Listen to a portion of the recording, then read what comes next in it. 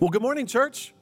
It's so good to see each and every one of you. If you're watching online, welcome, welcome, welcome. We are so glad that you are here.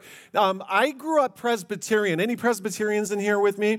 Yeah, we're part of the Frozen Chosen, so clapping is very hard for us.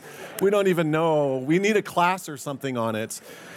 Now, I was informed that I owe the church an apology. If you were here last week, I had made a comment that dogs, cats, and dolphins were of a superior type of animal than cats. And John and Liz Alden told me that they said, the key, Bill, you just have to understand cats. And John told me this. He said, to understand a cat, you just need to understand that they own the house and they own you, and then everything's fine. And that's exactly why I'm not a cat person. But anyway, welcome to church. We're so glad that you are here, part of our service today. Well, we are in a series called What I Wish I'd Known Sooner. We're looking at those lessons that it's better off learning sooner rather than later. And I hope this series has been a blessing to you. I know it's been encouraging and challenging for me as I write it. I'm not even kidding with what I'm about to tell you. Today's message might be the single most important message in this entire series. And that is because I am going to be highlighting today a lesson that it's the difference between living a life of true freedom and living a life marked by unnecessary burdens, guilt, and stress. And I hope by the time this sermon is over, you have a greater appreciation of what I'm talking about. Because I think today some of you are going to be casting off some burdens that you've been carrying. So, as we view the current cultural landscape, one thing is for certain, we have lost our moral compass, have we not? We are living in a crazy world. We are living in a world in which that which is good is being called evil, and that which is evil is being called good. And what that means is that the world that you and I grew up in is not the world that our children and grandchildren and great-grandchildren are getting to grow up in. Our grandchildren, children, and great-grandchildren are growing up in an incredibly crazy world. Unfortunately, that world is convoluted. It's morally adrift, politically divided, again, convoluted than we ever could have imagined it being. But here we are. And now it's heartbreaking because our children and our grandchildren are dealing with issues that no child should have to deal with. Issues that we didn't have to deal with when we were growing up. As a result, our children and grandchildren are having to carry burdens that no child should have to carry. Imagine the burden that we have placed on our children as they now grow up in a world where they are being told that all white people are racist, or that all men are evil, or that all police officers are systemic oppressors. Imagine the burden that we have placed upon our children as they grow up in a world where they are being told that gender is fluid, or that men competing in women's sports is natural, or that extreme social isolation might very well be the new normal. Imagine the burden that our children and grandchildren are now having to carry as they grow up in a world where they're being told that God doesn't exist, truth is relative, morality is subjective, and that the world will probably end in 10 years if we don't stop drinking from straws.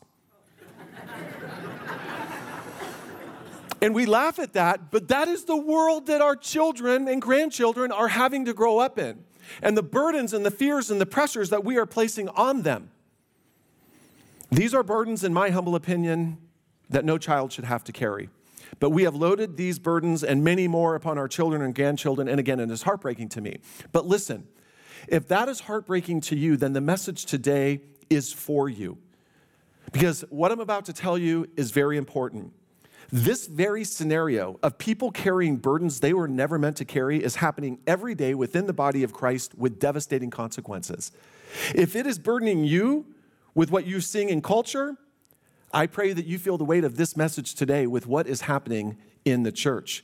And what I'm talking about is God's children being strapped down with heavy spiritual burdens they were never meant to carry, often put on them by spiritual leaders and teachers that should have known better. But it's not always spiritual leaders and teachers that are placing burdens on people. Sometimes they come from within our own family and other places. So church, it's on that note, it's my honor to take you to the Word of God today. We'll be in Matthew chapter 23, beginning in verse 1, and we're going to look through verse 4. 4 simple verses that can be life-changing when properly understood. So hear the Word of God this morning. Then Jesus said to the crowds and to his disciples, "The scribes and the Pharisees sit on Moses' seat. So do and observe whatever they tell you. but not the works they do. For they preach, but do not practice. They tie heavy burdens hard to bear and lay them on people's shoulders, but they themselves are not willing to move them with their finger. Amen. Church, hear the word of God this morning. Now, Matthew 23, of course, is a famous passage because in it, Jesus pronounces woes upon the religious leaders. And not surprisingly, one of the very first things he calls them out for is their guilt for laying heavy burdens upon the people, burdens they were never meant to carry. Which brings us to today's principle that you want to learn sooner rather than later, and it is simply this: be incredibly careful in life, folks, or you will get straddled with religious beliefs you were never meant to carry. And I have no doubt in a room this size with this many people and those watching online, there are a lot of us carrying burdens today you were never meant to carry. And it is my hope that after this message is over, some of you are going to leave those burdens in this room and walk away free, never to carry those burdens again. As you might have guessed, the Bible is full of one example after another of this very thing happening. Take, for example, the burdens placed on the people of Israel by the religious leaders regarding the Sabbath. The Sabbath, of course, was a day of rest for the Israelites. It was a day that they were to set aside the burdens of daily life and to enjoy God, to enjoy creation, to enjoy all the ways that He has blessed them. The best thing that I can liken it to that we'll all understand, it was when you were in elementary school and there was recess. Amen? Who doesn't love recess? And God's going like, hey, if you love recess as a kid, I'm going to give it to you as an adult. It's called the Sabbath. Take a day off and just relax, rest, worship me, enjoy creation, enjoy your family, enjoy life. It sounds great, doesn't it? Who doesn't love a day of rest? In modern vernacular, we might say it was a day that God said, stop and smell the roses. Stop and smell the roses and enjoy all that I've done and all that I've blessed you with. The Sabbath was to be a blessing, but the Pharisees had turned it into a tremendous, and I mean tremendous, burden. How do you mess up a day of rest? It's possible. It's possible. And the Pharisees did it. And they did it by instituting overly harsh restrictions that led to legalism of the highest order. Let me give you an example of that. If someone you knew, your child, your wife, somebody in your family, a neighbor, was suffering on the Sabbath for whatever reason. Maybe they fell down. Maybe they ate something bad. Maybe they just had a flu or whatever. The Pharisees made it illegal for you to help that person. You had to let that person suffer until the Sabbath was over. Now, let me ask you a question. Does that sound like good religion? It sounds like horrible religion. No, just let them suffer. You need to just sit there and not do anything because that's what the Sabbath is all about, according to the Pharisees. Jesus, of course, ran smack dab into this very issue. And guess what? His blood boiled as a result. Let me prove it to you. Mark chapter 3. Again, he entered the synagogue, and a man was there with a withered hand. And they watched Jesus to see whether he would heal him on the Sabbath, so that they might accuse him. And he said to the man with the withered hand, come here. And he said to them, is it lawful on the Sabbath to do good or to do harm, to save a life or to kill? But they were silent. And he looked around at them with, what does that word say, folks? Anger. And grieved at the hardness of their heart. And he said to the man, stretch out your hand. He stretched it out and his hand was restored. You think that would be good news? You think people would rejoice? Look at verse 6. The Pharisees went out and immediately held counsel with the Herodians against Jesus, how to destroy him. Incredible. You know, a lot of times when we think about Jesus becoming angry, we think about him overturning the tables in the temple court. But folks, there was another thing that got Jesus' blood boiling, and it was this. When people tried to put burdens on other people they were never meant to carry. That made Jesus' blood boil. Now remember, it was their zeal to protect the Sabbath that caused the religious leaders to become overly legalistic and harsh. And here's why that's important. Here's why that is important. Oftentimes, it will be very zealous, very religious people who will seek to put spiritual burdens on you that you were never meant to carry. I have no doubt that well-meaning pastors have probably put burdens on you and me, and I have to worry that I do it too, have put burdens on us that we were never meant to carry. Such people might have good intentions, but unfortunately, good intentions often become a doorway through which unnecessary religious burdens come into our lives. Now, it wasn't just Jesus that had to deal with this sort of thing. The apostles had to deal with it as well. And perhaps the best example of this had to do with all the Gentiles that were coming to faith in the early church. No sooner had these Gentiles come to faith than certain people tried to place a heavy yoke upon them, and that yoke was labeled circumcision. And it went something like this. Some men came down from Judea and were teaching the brothers, unless you are circumcised according to the custom of Moses, you cannot be saved. See, there's different types of burdens that are placed on us. Sometimes we get religious burdens that we were never meant to carry, and they affect us in one way. Other religious burdens that we carry can affect the gospel. And here's a great example of a religious burden that affected the gospel. You aren't saved by grace alone, by grace alone, through faith alone, in Christ alone. You must be circumcised, okay? And ladies, if you're a man, that's horrible news. That's not the gospel. That's not good news, right? Men, do I hear an amen? Amen. This became such a major issue in the early church that the very first church council was called as a result of it. It's Acts 15. And you know what's interesting is 2,000 years of church history, we have creeds and councils that have happened that have helped pave the way for the church that you and I know today. Good, godly men and women down through the centuries have come together and convened councils and creeds and written catechisms for our benefit. Well, this was the very first one, and it had to deal with the issue of circumcision. And here's what it says. After Paul and Barnabas had no small dissension and debate with them, Paul and Barnabas and some of the others were appointed to go up to Jerusalem to the apostles and the elders about this question, the first church council. Now look at what it says. After Paul and Barnabas had no small dissension and debate with them.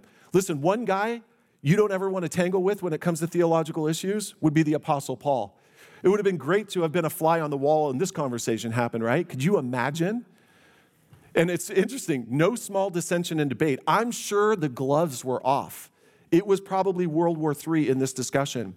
Paul and Barnabas and others go up to Jerusalem to discuss this issue. And it was at this council that Peter famously said these words. Now, therefore, why are you putting God to the test by placing a yoke on the neck of the disciples that neither our fathers nor we have been able to bear? But we believe that we will be saved through the grace of the Lord Jesus, just as they will. Amen? Folks, that's the gospel. That's the good news. Oh, happy day. You're saved not because of anything you do. You're saved by grace through faith in Christ. The only thing that you contribute to your salvation was the sin that made it necessary. Period. End of sentence. By the way, remember how I told you Jesus' blood boiled because of people placing burdens on others?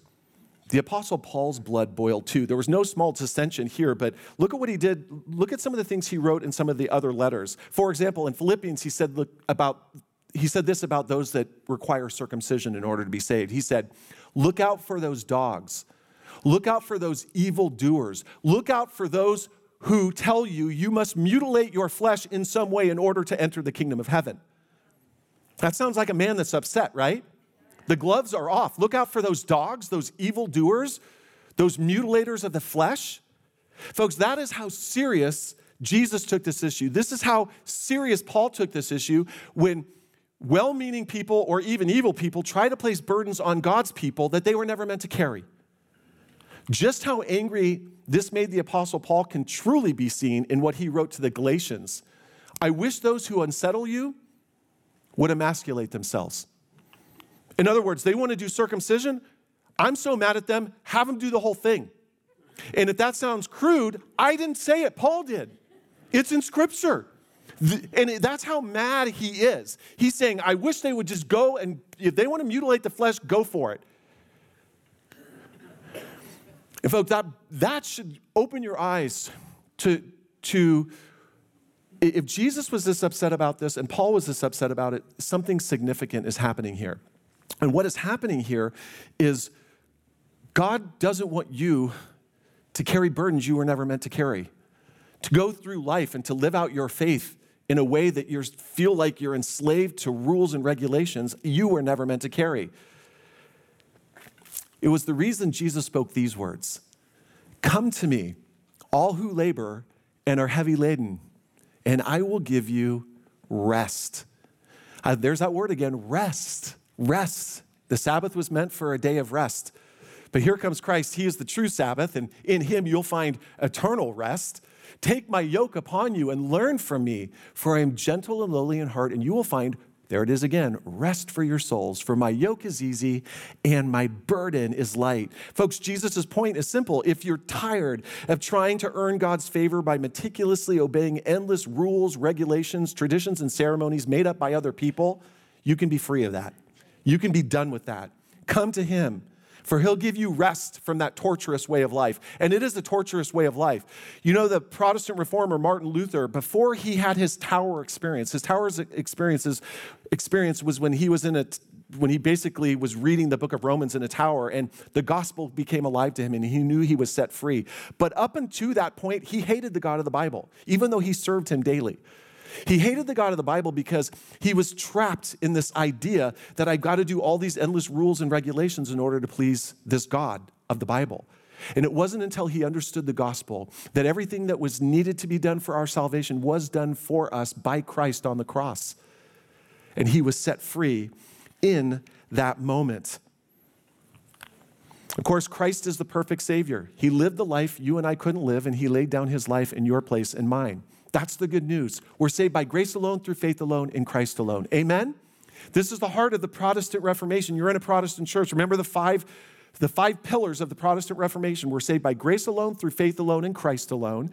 It is the scriptures alone that are our final source of authority, soli Deo Gloria, to the glory of God alone. This is the good news. And that is why the Apostle John could write this: for this is the love of God, that we keep his commandments. And everybody say it with me. And his commandments are not burdensome. Why aren't they burdensome? Because we're not doing them to try to earn God's favor or somehow meticulously try to earn our way to heaven. No, we're doing them out of love because we've been adopted by grace through faith. And even if we stumble and fall, he's going to forgive us, and there's nothing that can snatch us out of his hand. We are his forever to serve him out of love for what he's done for us. That's the good news. That's the gospel. That is why I always tell people, remember how I told you when I started this sermon, this might be the single most important sermon in this series? What I'm about to tell you might be the single most important thing I'm going to tell you today.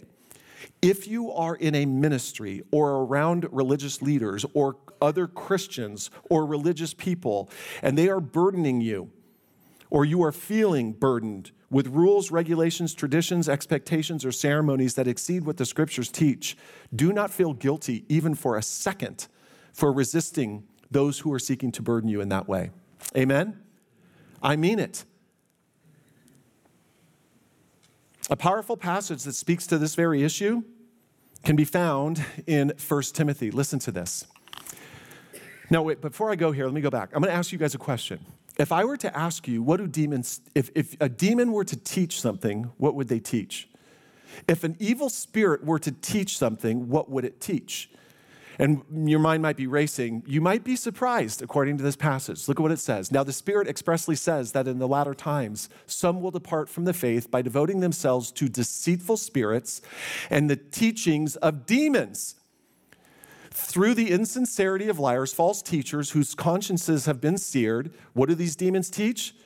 Who forbid marriage and require abstinence from food that God created to be received with thanksgiving by those who believe and know the truth. Who would have ever thought that straight from the pit of hell would come things like, you need to avoid marriage in order to please God. You need to avoid certain foods in order to get right with God. You need to circumcise yourself or mutilate your flesh in some way in order to please God.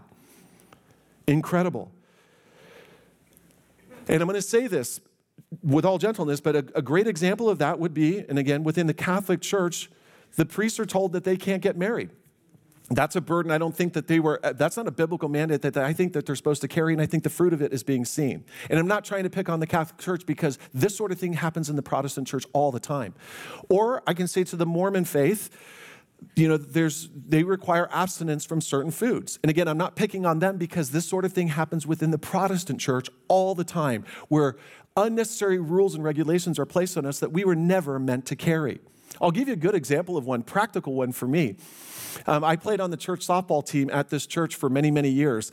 And we would always gather around home plate. And every time we gathered, it was, everybody take your hat off. And I'm like, okay. Now, you know why we take our hat off? We take our hat off as a way to show deference to God. But I'm going, it almost became like if you didn't take your hat off, guys were looking at you like,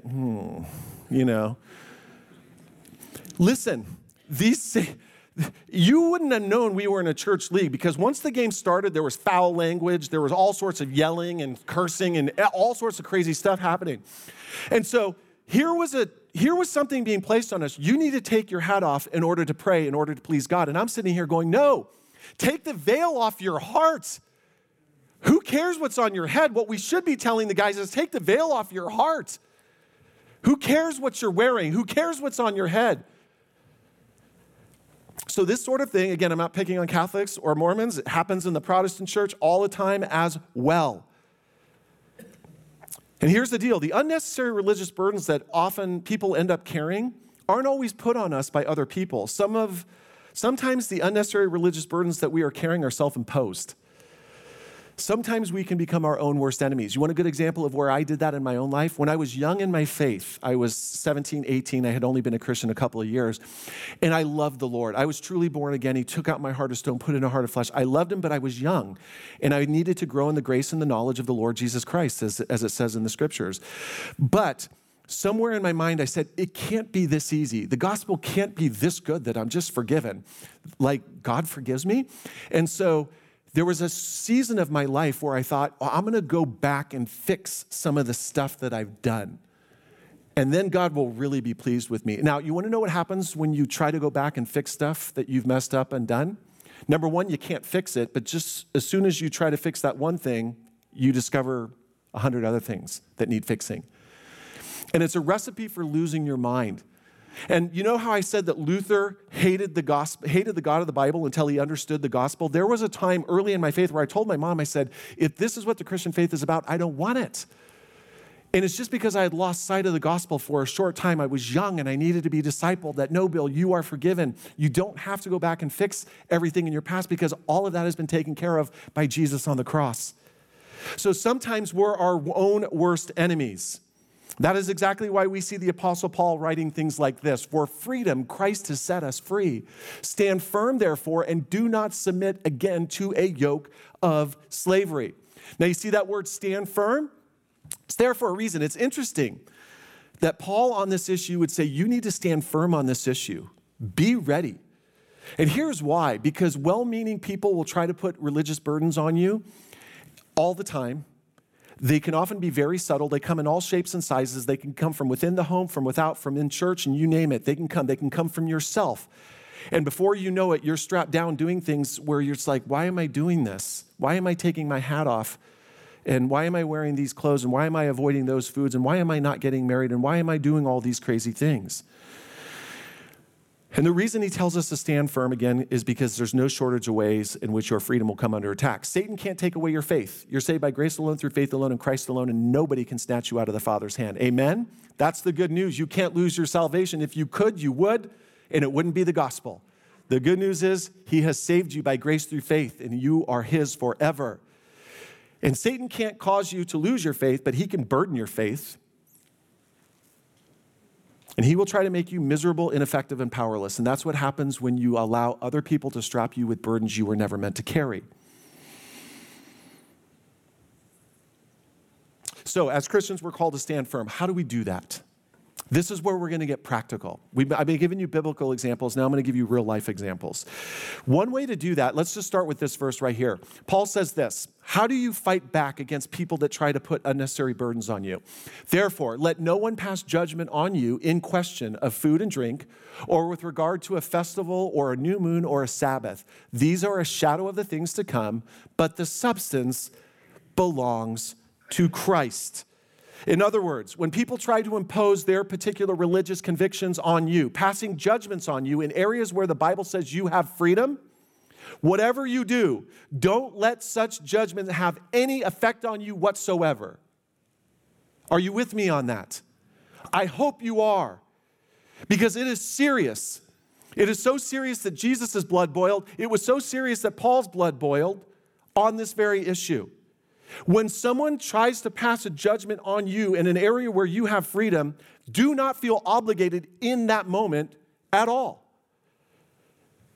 For example, you might run across a person who, with great conviction, tells you that you should avoid certain foods in order to please God. Avoid pork, avoid caffeine. This is what you need to do as a Christian. Now, I do not have a problem in the slightest for Christians having convictions about what goes into their mouth. I have certain things that I avoid. We all have to do that to a certain degree. Where I do have a problem is when you take that conviction and apply it to me as if I should do this and I need to do this as my duty as a Christian. As a new covenant believer, folks, here's the good news. You guys want good news today? Oh, happy day. You are free to eat whatever food, whatever you want, whenever you want. Amen?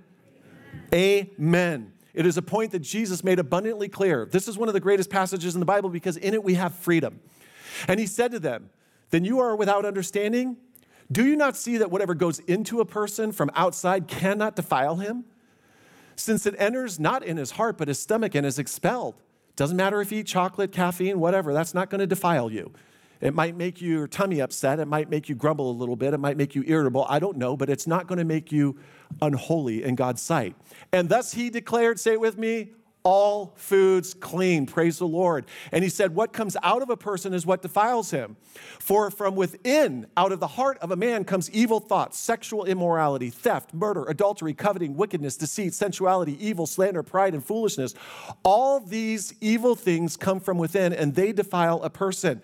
Listen, you can guard what goes into your mouth for health reasons, and that's great. But if you try to impose that on me as a religious burden, no thanks. Because if that's the case, you're focused on the wrong thing. What goes into my mouth does not defile me. It's what comes out of my heart that defiles me. As Christians, we cannot lose sight of that. We've got to stay focused. We've got to make right judgments. I say this all the time. If the church in this generation isn't making right judgments, who's going to do it? Because looking around in society, it ain't happening. There are no right judgments, it seems, that are being made these days. It's imperative that we as Christians get it right. Not just on easy issues like sexual purity and these other things, but on issues in which people are being strapped with burdens they were never meant to carry, spiritual burdens they were never meant to carry.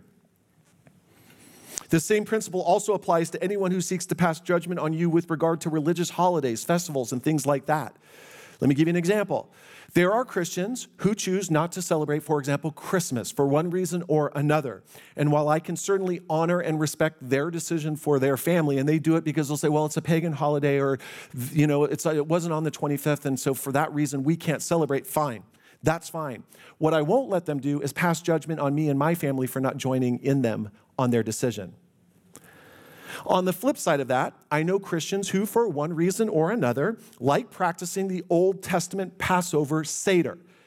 Okay, so we just celebrated communion, which is really, it was on Passover. The communion is the fulfillment. This is it.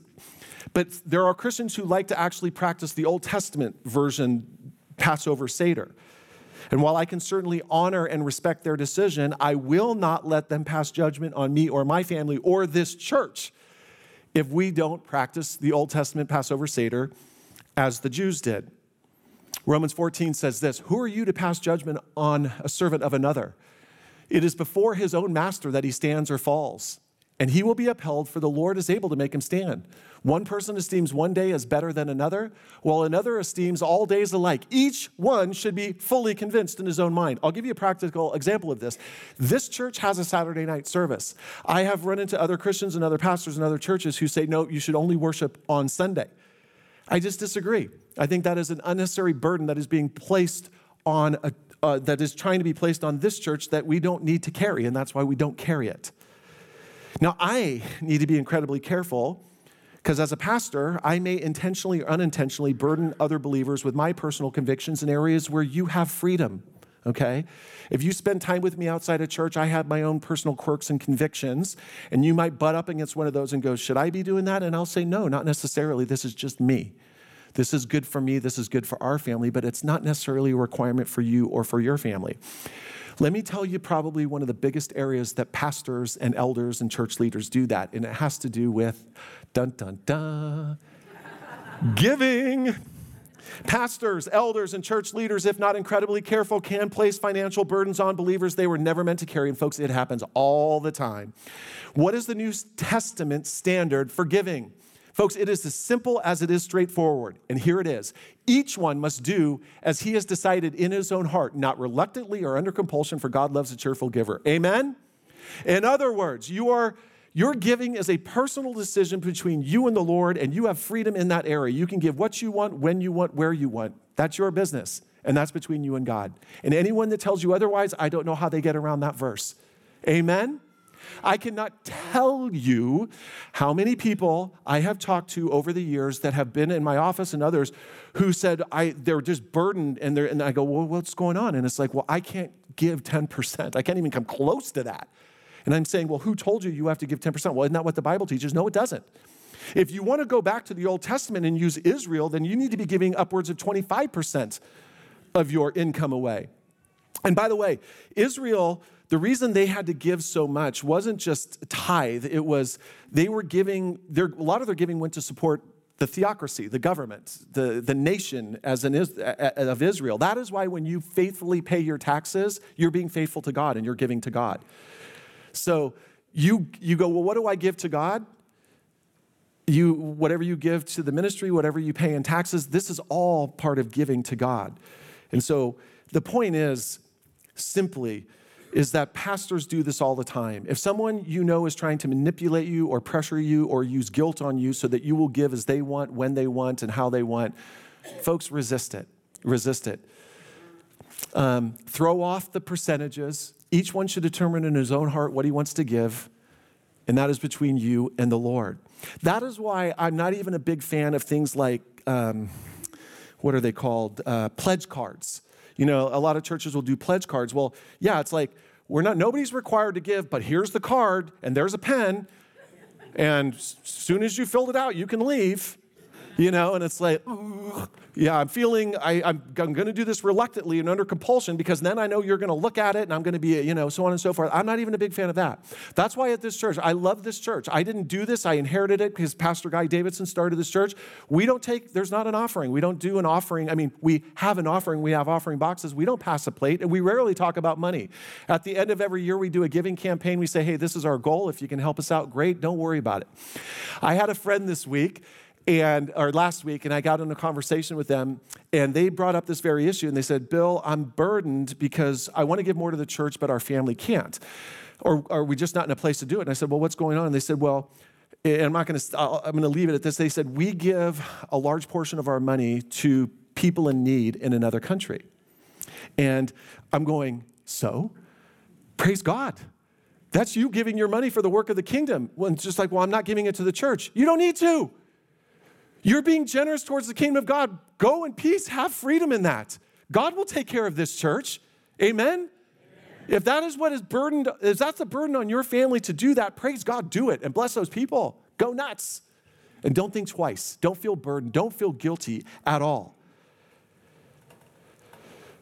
As New Covenant believers, watch out for anyone who would seek to shackle your faith with rules and regulations that restrict your freedom. Again, folks, this is what I'm going to tell you. This is the most important thing I'm going to tell you. A sign that you are in a healthy ministry around healthy people, around healthy Christians, religious leaders, so on and so forth, is that there will be a spirit of, here's the key, godly freedom. Godly freedom. In other words, where the Bible says that we are to live godly lives, you want to be in a ministry that isn't afraid to say that, isn't afraid to call sin, sin.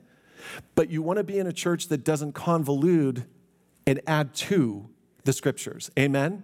So you always want to be in a church that speaks the truth, but does it, but knows where to draw the line so that you're not unnecessarily burdened with religious rules and so on and so forth. Paul wrote this. He said, see to it that no one takes you captive by philosophy and empty deceit according to human tradition, according to the elemental spirits of this world, and not according to Christ. Watch out, guard yourselves. They will come from within your family. They will come from church. They will come from well-meaning people. You might even be strapping yourself with burdens you were never meant to carry.